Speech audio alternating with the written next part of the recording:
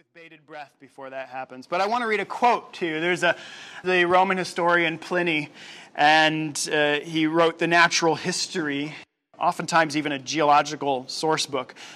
He has a fun quote about the famous Hellenistic Greek sculptor Praxiteles.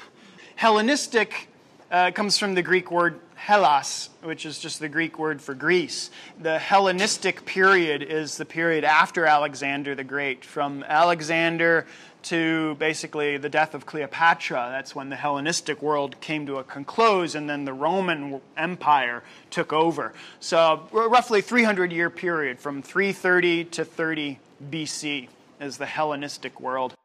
Pliny says of Praxiteles, when asked which of his works in marble he liked the most, Praxiteles used to say, "Those to which Nicias has set his hand.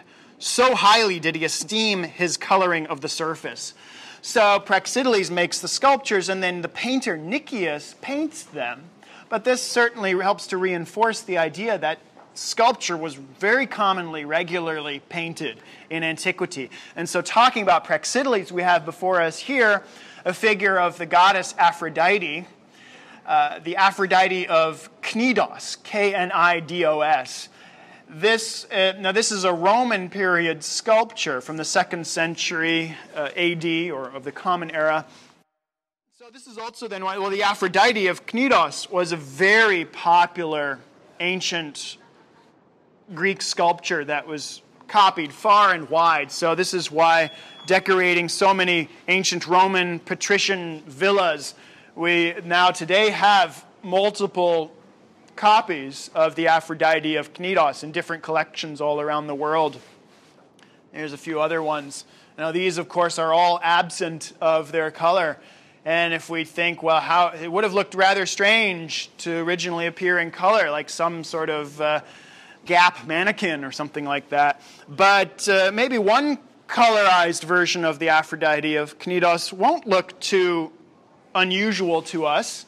The painting of The Birth of Venus by Sandro Botticelli in the Uffizi. This is inspired by the Aphrodite of Knidos. And the Venus de Milo is also an iteration, a variant on that same sculpture. Also, there's, in modern times, as we increasingly come to understand that ancient sculpture was once painted, artists like to produce works that are inspired by those painted traditions. And, for example, one British sculptor from the 1800s, John Gibson, an English sculptor, enjoyed producing classical works with paint on them, classically inspired pieces. So his most famous one, perhaps, is something called the Tinted Venus. I have a picture of that here.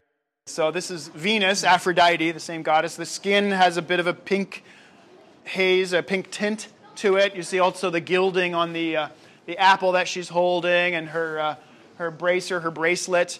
The blue in her hair, of the ribbon in her hair, and then her blonde hair as well. Set up in a bit of a rotunda. A rotunda is this round-shaped chapel. This is an homage to the original setting of the Aphrodite of Knidos, which was also set up in a rotunda, this round shrine, so she could be equally admired from all angles. Then there's a fun quote by John Gibson, this artist who created the Tinted Venus. Now, he uses a word that I tell my 3-year-old not to use, but it's not that bad of a word. The moderns, he means us, the moderns, being less refined than the Greeks in matters of art, are, from stupid custom, reconciled to the white statue. The flesh is white, the hair is white, the eyes are white, the drapery is white. This monotonous, cold object of art is out of harmony with everything which surrounds it.